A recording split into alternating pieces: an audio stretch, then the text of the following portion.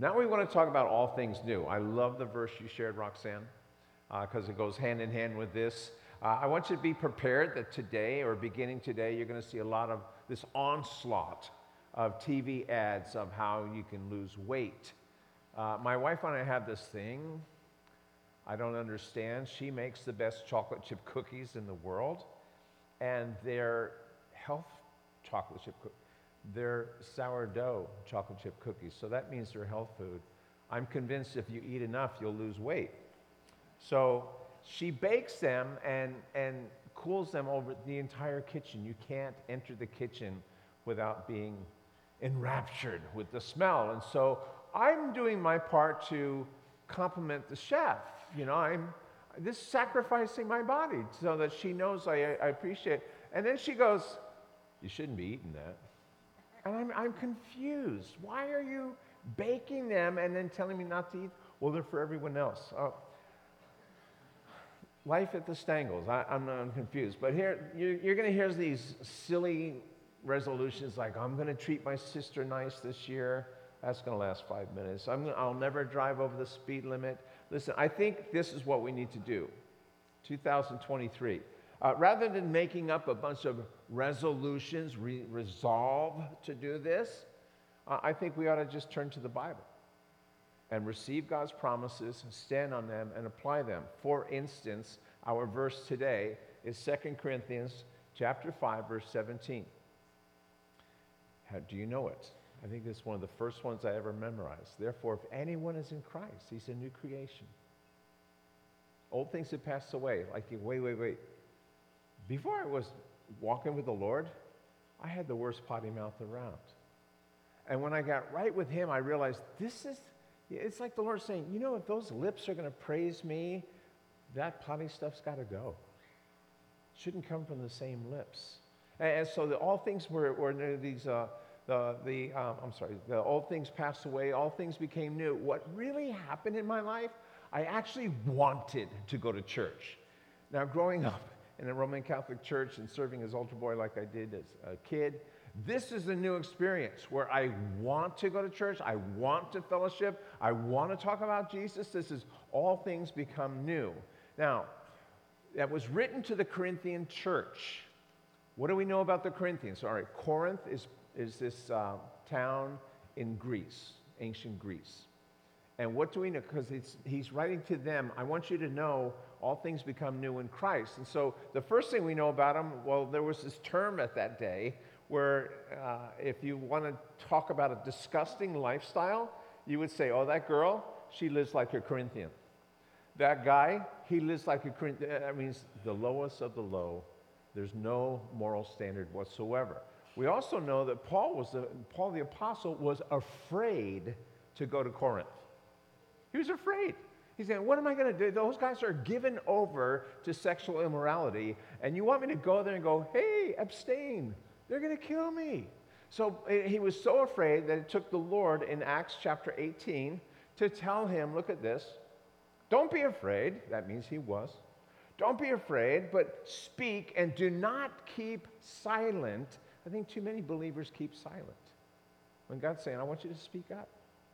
And then he said this, I have many people in this city. Paul spoke up.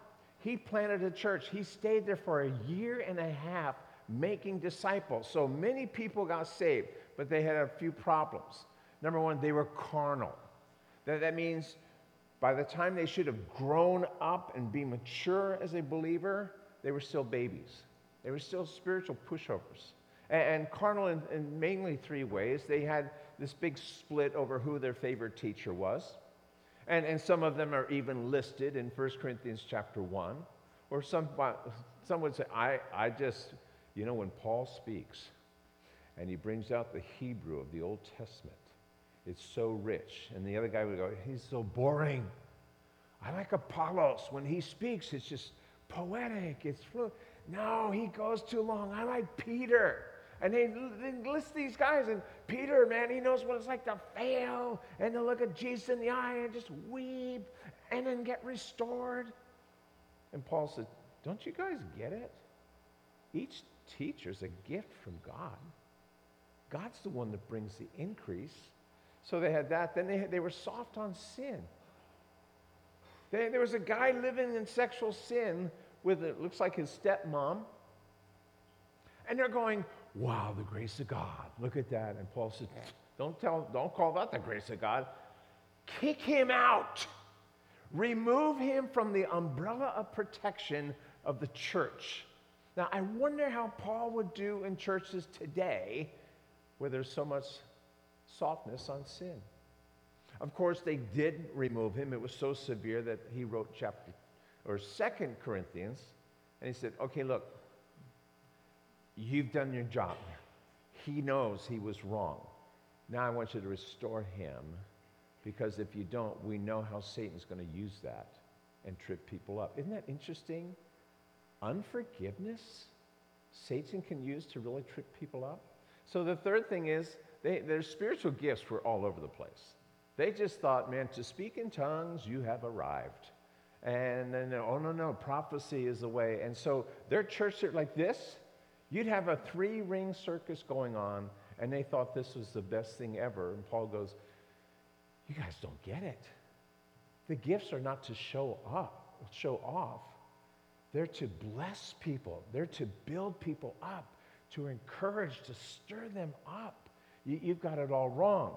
And so then basically in 1 Corinthians, the first letter, he writes, God moves in an atmosphere of love and faith and unity.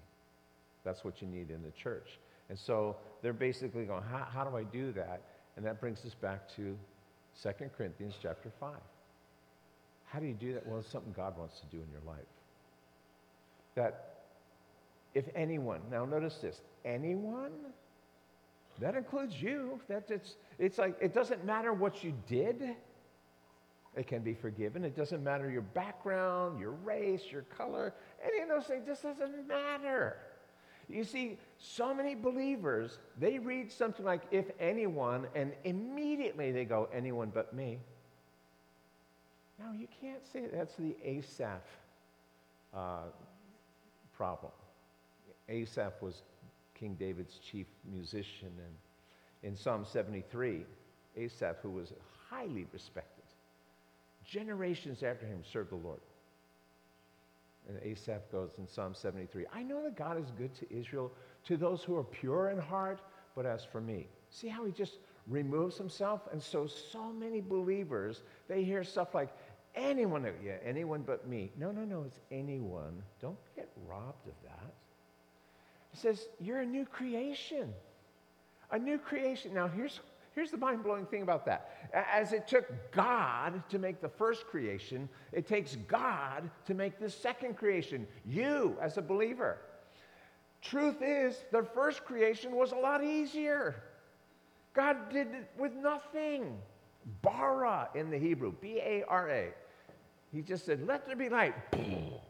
There was nothing to, let me work with these materials. No, just let there be light. God worked with nothing and instantly, but the second creation, he's got to work with me and work with you. With issues and hang-ups and histories and whatever, inconsistencies and laziness. And God says, no, I will work in you. I'll do a second creation. That's why in Philippians, it says, work out your salvation, your own salvation. Don't be an expert in everybody else's. Work out your own salvation in fear and trembling, for it is God at work in you, both to will and to do for his good pleasure. It's the same idea. They go hand in hand. God's doing this work. It's the second creation, if you will, and it's something, it's called regeneration. You might have heard that term. Nice $10 word, means new life. Regeneration. Now here's the deal. I hope you get this. It's wrong to think that anyone who is not saved would live like they're regenerated. No, this is wrong. For the believer to point at this world and go, why can't they be better? Because they're not. Because they don't have that regeneration power in them. They don't have the resurrection power of the Holy Spirit in them, bringing forth new birth, new life. That is happening. It's a God thing, and I don't want to get in his way. So I can't expect the world to live like they're reborn, but it'd be wrong to think that anyone who's saved would not live like this. See the difference? Okay, I don't blame the world for living in sin. But when a Christian, someone who claims, I know Jesus, I know his resurrection power, I'm given over to the Holy Spirit, and yet there's no change, I'm confused. That doesn't make sense to me. Okay, so 2 Corinthians 5:17, I'm a new creation. Does it stop there? No. The next verse goes into verse 18. It says, we've been given a ministry of reconciliation. This is where I want to be stretched this year. You've been given a ministry of reconciliation. How do we be stretched in that way? When Jesus left, he gave us the Great Commission. Go into all the world, teaching them to obey, baptizing them in the name of the Father, Son, Holy Spirit. So there's a saying. Jesus said, go, either I go, or I send others to go, or I disobey. See the shock? Because all things are new, my purpose in life is different. I don't want to stand by, zipped lip, and watch people go to hell. I don't know about you, I trip out on hell all the time. I trip out on eternity all the time. When Kalau's dad died this past week, I went, wow, forever, forever, forever. The Pope just died, and Barbara Walters is, I'm just fascinated. Wherever they are, it's eternal. So, this ministry of reconciliation, he calls us ambassadors for Christ, there in verse 20. Now, what does that mean? An ambassador, they're from another country. An ambassador is not here to give you his point of view, his opinion, but to properly give you the king's opinion. And this is fascinating. Wherever an ambassador goes, he carries his country with him or her. I don't know what the circumference is, but there's a circle around them. So if I were to go up to the ambassador of Australia or the ambassador of Austria and punch him, I've committed a crime on the land of Austria. See, you as an ambassador carry a little bit of heaven with you wherever you go. That's why if I do this right, people go, wow, when that guy came around, I felt like I took a spiritual shower. How come? Because I bring a little bit of heaven. You bring a little bit of heaven wherever you go. You're an ambassador. You're representing heaven. This world's not my home. I'm just passing through. But when they say, hey, so what's your opinion on abortion? What's your opinion on same-sex marriage? My opinion. I'll give you my king's opinion. That's my job. I am an ambassador representing a king, and my job is to give you what's on his heart. So what's his message? Be reconciled to God. That's the message here, but I failed. I think, I've told you before, some of my biggest failures are as a parent. Others are when God called me to do something, I just didn't do it. You ever had like a Joshua moment? You know, when Joshua, okay, Moses is gone, I'm taking over. Now God's telling me to cross this Jordan River. Are you serious? It's overflowing. I've never done that before. I'm backing up. No. Lead. Have your eyes on the Lord. Go for it. Just take a step. Dare to step in. No. And you have this Joshua moment where you know it's the Lord. Your heart's going like this, and I'm not going to do it. I've done that. I've had those moments. I've told you before. One was across the street when we used to have the Hollywood movie theater. A great building. And one night we were doing an outreach over there, and two times, the early one was packed out, a lot of families, young families. The second one was hardly like 8 guys. And at the end, this guy's going to come out and share a message, and I could tell he has no faith at all. all of us were up in the balcony. And the Lord put something on my heart. Go share with these people right now. Did you ever do this? Okay, Lord, give me the first thing to say, and I'm your boy. Give me the first sentence. God gives me a paragraph and a push. And I'm going, if the third guy over is wearing a red shirt,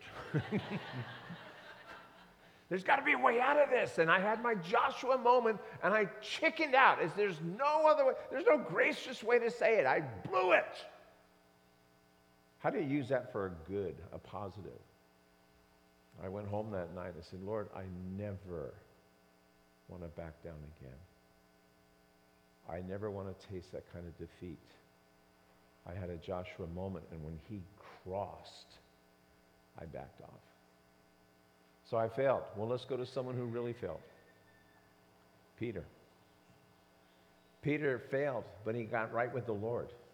And he lived decades. Oh, well, we know he failed. He fell asleep in prayer. But I tell you what, I bet he could out-pray at a prayer meeting now, or towards the end of his life. I think he learned from his failures.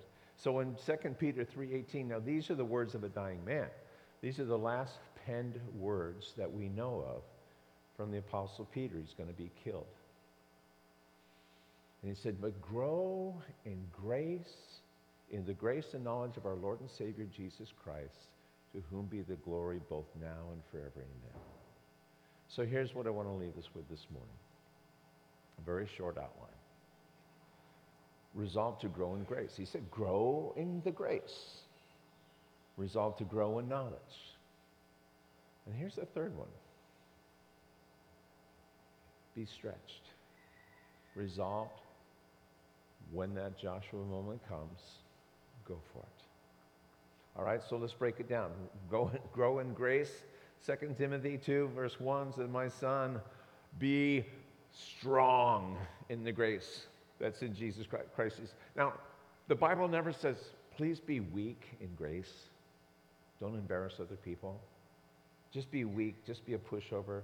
No, it says, listen, by the way, Timothy at this point is a senior pastor. And he's saying, hey, senior pastor, be strong in the grace. Which tells me some of you older Christians need to hear this. Be strong in the grace. You know why? It's horrible being around someone who's weak in the grace. They're full of condemnation. They're always beating themselves up, or they're beating everybody else. It's just, come on, be strong in the grace of God. How do I do that? Well, receive his new mercies every morning. January 1, 2023. Did you receive his new mercies this morning? Why would you show up in church without that? Then, it's often an issue if someone doesn't know they're forgiven.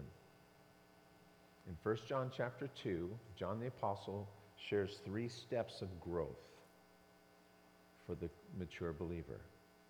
Starts with the innocent of the young ones, then the young men, then the fathers.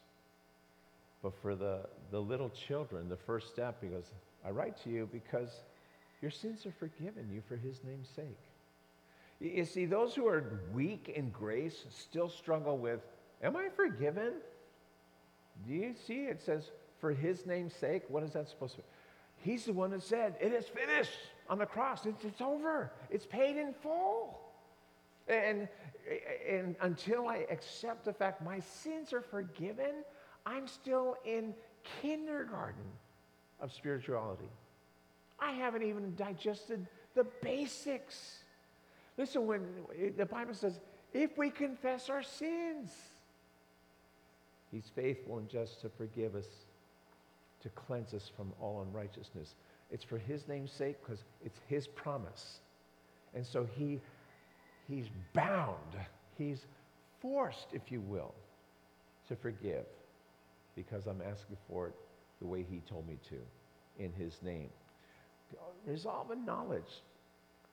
I'm not just talking about reading books. Read your Bible.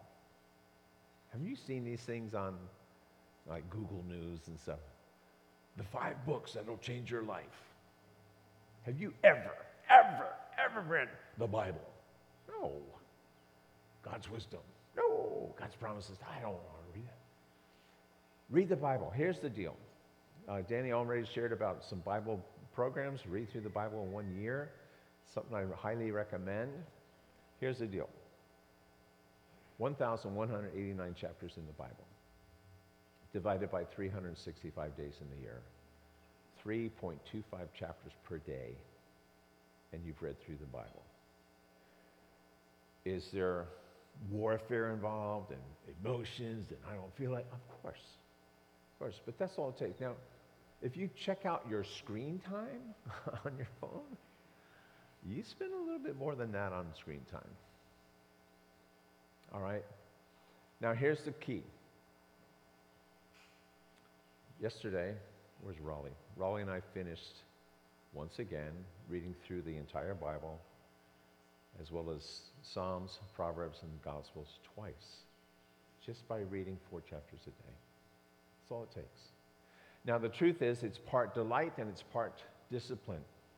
Delight means I should be kind of stoked to read his promises.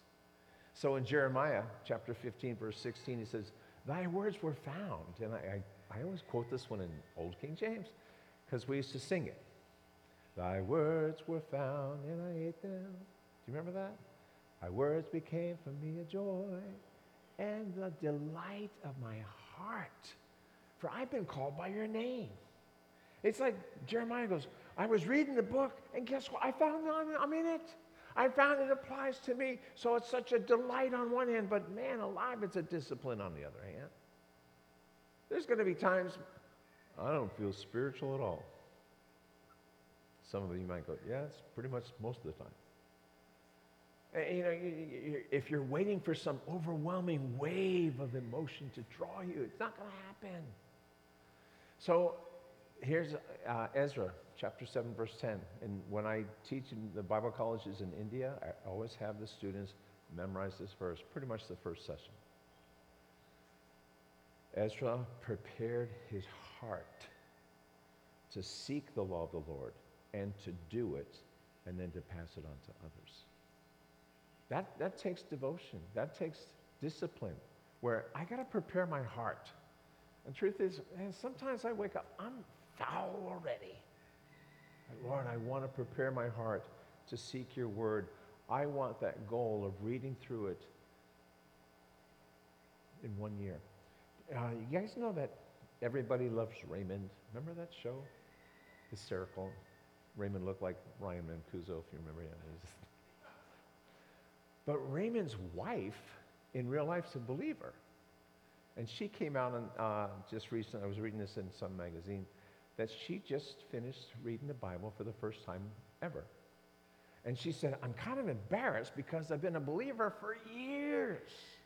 And I'm getting, as an actress, I'm sure she's got a busy schedule, but she said, you know what? I did it, finally. And today, she's starting to do it all over again. Hey, read through it. Now, to grow in knowledge, look at this verse. From the Old Testament, 1 Corinthians chapter 12. The sons of Issachar, that's one of the 12 tribes, they had understanding of the time. I like that. They knew what Israel was facing. They knew what Israel ought to do. They have an understanding. A lot of people have a sick feeling of what we're going through. A lot of people know how bad it's gotten. And no, you don't trust people. They understood, though. They know, okay, I know how bad it is, but I also know what we're supposed to do. Now, in the New Testament, we're told in Romans 13, knowing the time, it's high time to awake out of sleep. This is what I want to get at.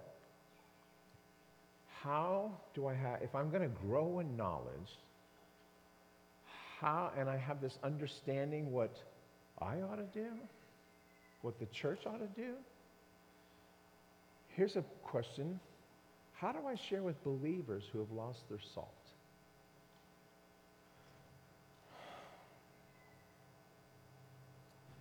A guy I knew for years Suddenly, did this on social media, so it's not a big secret. I'm not on social media, so my wife showed this to me.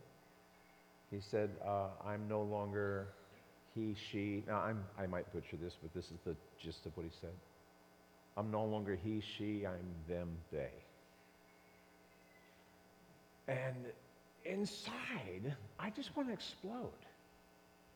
Because I'm old school. I'm literally old school, okay? Some of you say you're old. I'm old school. And I'm just thinking of Romans 1:22, where it says, professing to be wise, they became fools. I want to just slap them and go, wake up. Why are you following the world? There's no distinction between you and the world. And I just want to yell. So I was sharing this with a friend of mine, John Voss. And he's in Bible college and teaching an Ohana study. And I said, man, I just want to slap this guy. I want to shake him and say, professing to be wise, because that's the verse for today. And I confess, I'm not proud of this. This is my old school tendency. He goes, oh, no. I'd like to ask him, hey, so I'm not familiar with this. What caused you to switch, and what was the process of your journey? Now, here's the deal. He's being salt. He's not trying to just be buddy-buddy and say, yeah, that's okay. He's trying to, like Paul the Apostle, I became all things to all men that I might win the more. Not that I might make friends, but I might win them to Jesus Christ. And I said, thanks, John, because that really helped me. I want to grow, be stretched in my understanding, because we're facing issues these days that it's not like it was in the 70s, in the 80s. So another example was Amy Grant. I've listened to Amy's music. I've seen her in concert a couple of times. Loved her. Loved her music, her ministry. But maybe you're aware that she also came out on social media, social network, that her and her husband are hosting a lesbian wedding for their niece. And she said, after all, Jesus left us with two things: love God, love one another. That's what we're doing. How do you respond to someone who's lost their salt? Because Jesus said, you're the light of the world, okay? We're told in the New Testament, expose the darkness. Don't just turn it away. Expose it. He said, you're the light of the world. You're the salt of the earth. And if salt loses its flavor, what good is it? It's just to throw it on the ground so it melts the ice, but you know what else? It's walked all over by bullies, by people who don't care. And so when someone's losing their salt, I like what Franklin Graham shared. I love Franklin, his ministry. He said, yes, Jesus did say, love God, love one another. He also said, if you love me, you'll obey me. And I say, let's quote, you're the salt of the earth, you're the light of the world. You have a job to do. You see, some people want to sacrifice God's holiness so we can elevate his love. And that's not being salt. That's not being light. So what do? You share about, well, yes, Jesus did say, love God, love one another. He condensed all 613 commandments of the Old Testament into those two in the New Testament, but he also called us light and salt. He also said, please hear this, you're either gathering with him or you're scattering against him. He said, you're either for me or against me. You're either gathering people with me or scattering against. When I have lost my salt, I can no longer say I'm gathering with Jesus Christ. I'm scattering. It comes down to okay, you say you're a believer, you're going to heaven. I love that. Are you gathering with him so you don't go to heaven alone? Do you really want to get there before the King of Kings and turn around and no one's following you? No one's been influenced by your salt or illuminated by your light? Say, no, I want to grow in this knowledge so that I know how to reach people. In Proverbs it says, he who is wise wins souls. I don't want to enter an argument with the goal of, I'm right, you're wrong. I want to enter it in a way that honors Jesus Christ, in a way that he could say, well done, Mike, that's great. I want to be light and salt. I want to be a soul winner. I might not win that argument, but if you share the Lord's word, that's a seed that can be planted and not go away, and that person might fester with conviction to the point they turn to Jesus Christ. Resolve to grow in being stretched. Here's, if you don't want to be stretched, this one bothers me. In Proverbs 1, it says, the complacency of fools will destroy them. Another translation says the prosperity of fools will destroy them. Same word. Meaning, you know what? I want to live so comfortably, I don't have to be stretched. I don't have to trust God. I don't have to work out the situation. But the complacency of fools, complacency is, you know what? I just want to cruise. I'm tired of growing. I'm tired of being stretched. That kind of lifestyle will kill you because, again, our verse was 2 Peter. Grow in the grace and knowledge of our Lord and Savior Jesus Christ. I'm resolving to grow in grace, knowing my sins are forgiven, knowing he's for me, his hand is upon me, he has a plan for me and a purpose.